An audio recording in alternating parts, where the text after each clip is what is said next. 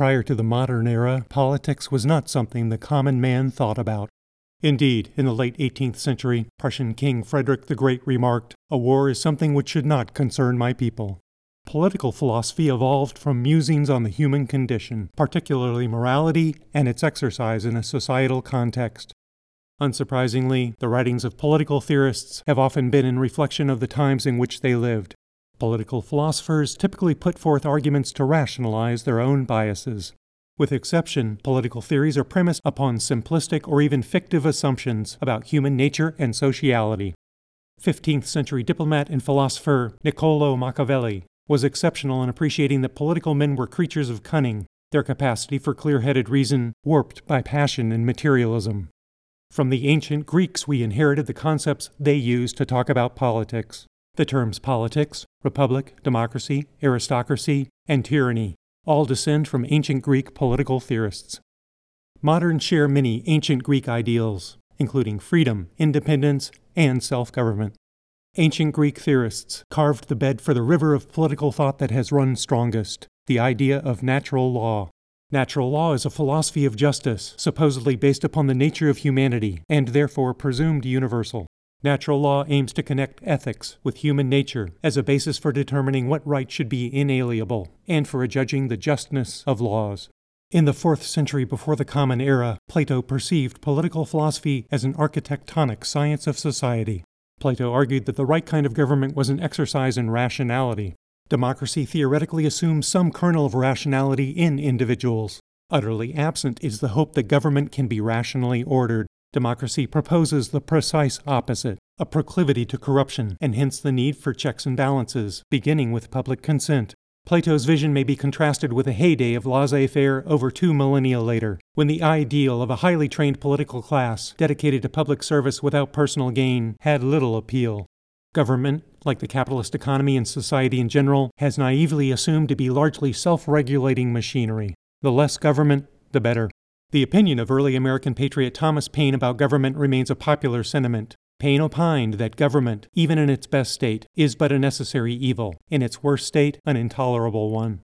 In the mid-19th century, Karl Marx revived the Platonic perspective of government as properly being an exercise in rational allocation of resources. Marx perceived how capitalism was an engine of exploitation that was ruinous to societal well-being. Marx's insightful analysis proved prescient. Marx had hoped that the lower classes would revolt against their economic oppression and institute an equitable socialism. Here he underestimated the fecundity of capitalism in producing a middle class that struggles with aspiration, and so succors the system that is the source of its struggle. Marx also overestimated the ability of the lower classes to revolt against a plutocratic police state, which the moneyed overclass invariably puts into place to ensure their investment. In the latter 20th century, American linguist and political commentator Noam Chomsky was as cynical about modern democracy as Plato had been of the ancient variety. Chomsky saw the natural alliance between the economic and political elite, plutocracy in the guise of democracy. Chomsky perceived that a wealthy minority controls the key financial and political institutions, including the mass media and the financial system in most countries. That control ensures that modern society functions to favor this powerful elite, which endeavors to maintain its privileged position. Chomsky considered the political machinery of the United States to have converged into a support system for the corporate status quo. The ascendancy of Donald Trump and the policies that have issued from that have been a resounding confirmation of Chomsky's analysis.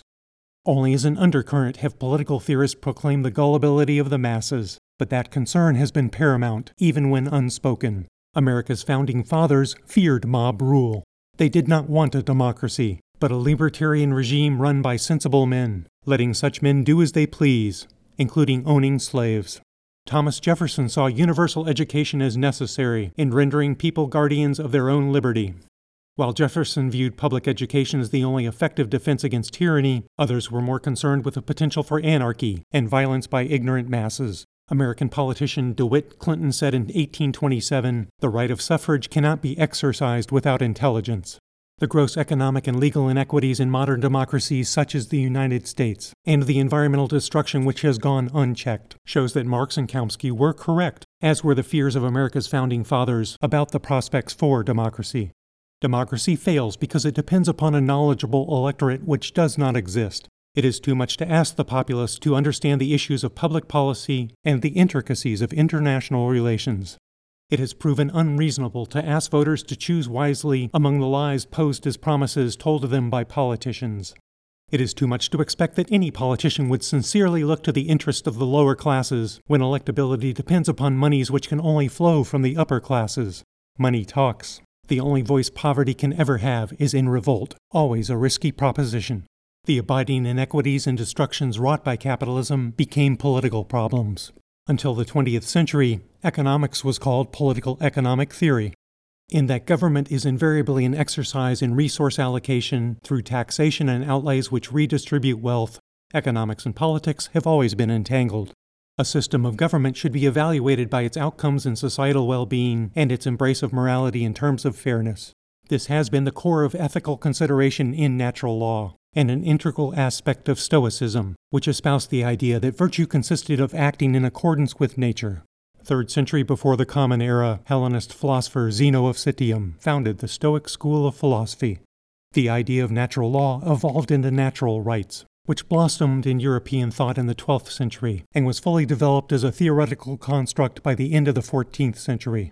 All political philosophies since are reflections of natural law and its concomitant consideration of civil rights. Concern with property rights has been the focal lens for the idea of entitlements. This is what natural law devolved to by mercantile men from the 16th century on. With environmental equality worldwide rapidly disintegrating, this deficiency in political theory is apparent. As early as the 4th century before the Common Era, Greek physician Hippocrates had stated that everything in excess is an enemy of nature. By the early 3rd century in the Common Era, Christian theologian Tertullian observed that, "One thing is sure, we've become a burden to our planet." Yet the idea of an obligation to nature spilled no ink among political theorists, nor earned a place in any constitution. The tendrils of environmentalism, implicit in Stoicism, never took root among men in awe of the pursuit of wealth and the freedom which may attend from it. In manning the battlements of entitlements, the war for survival is being lost as nature takes revenge for its rape.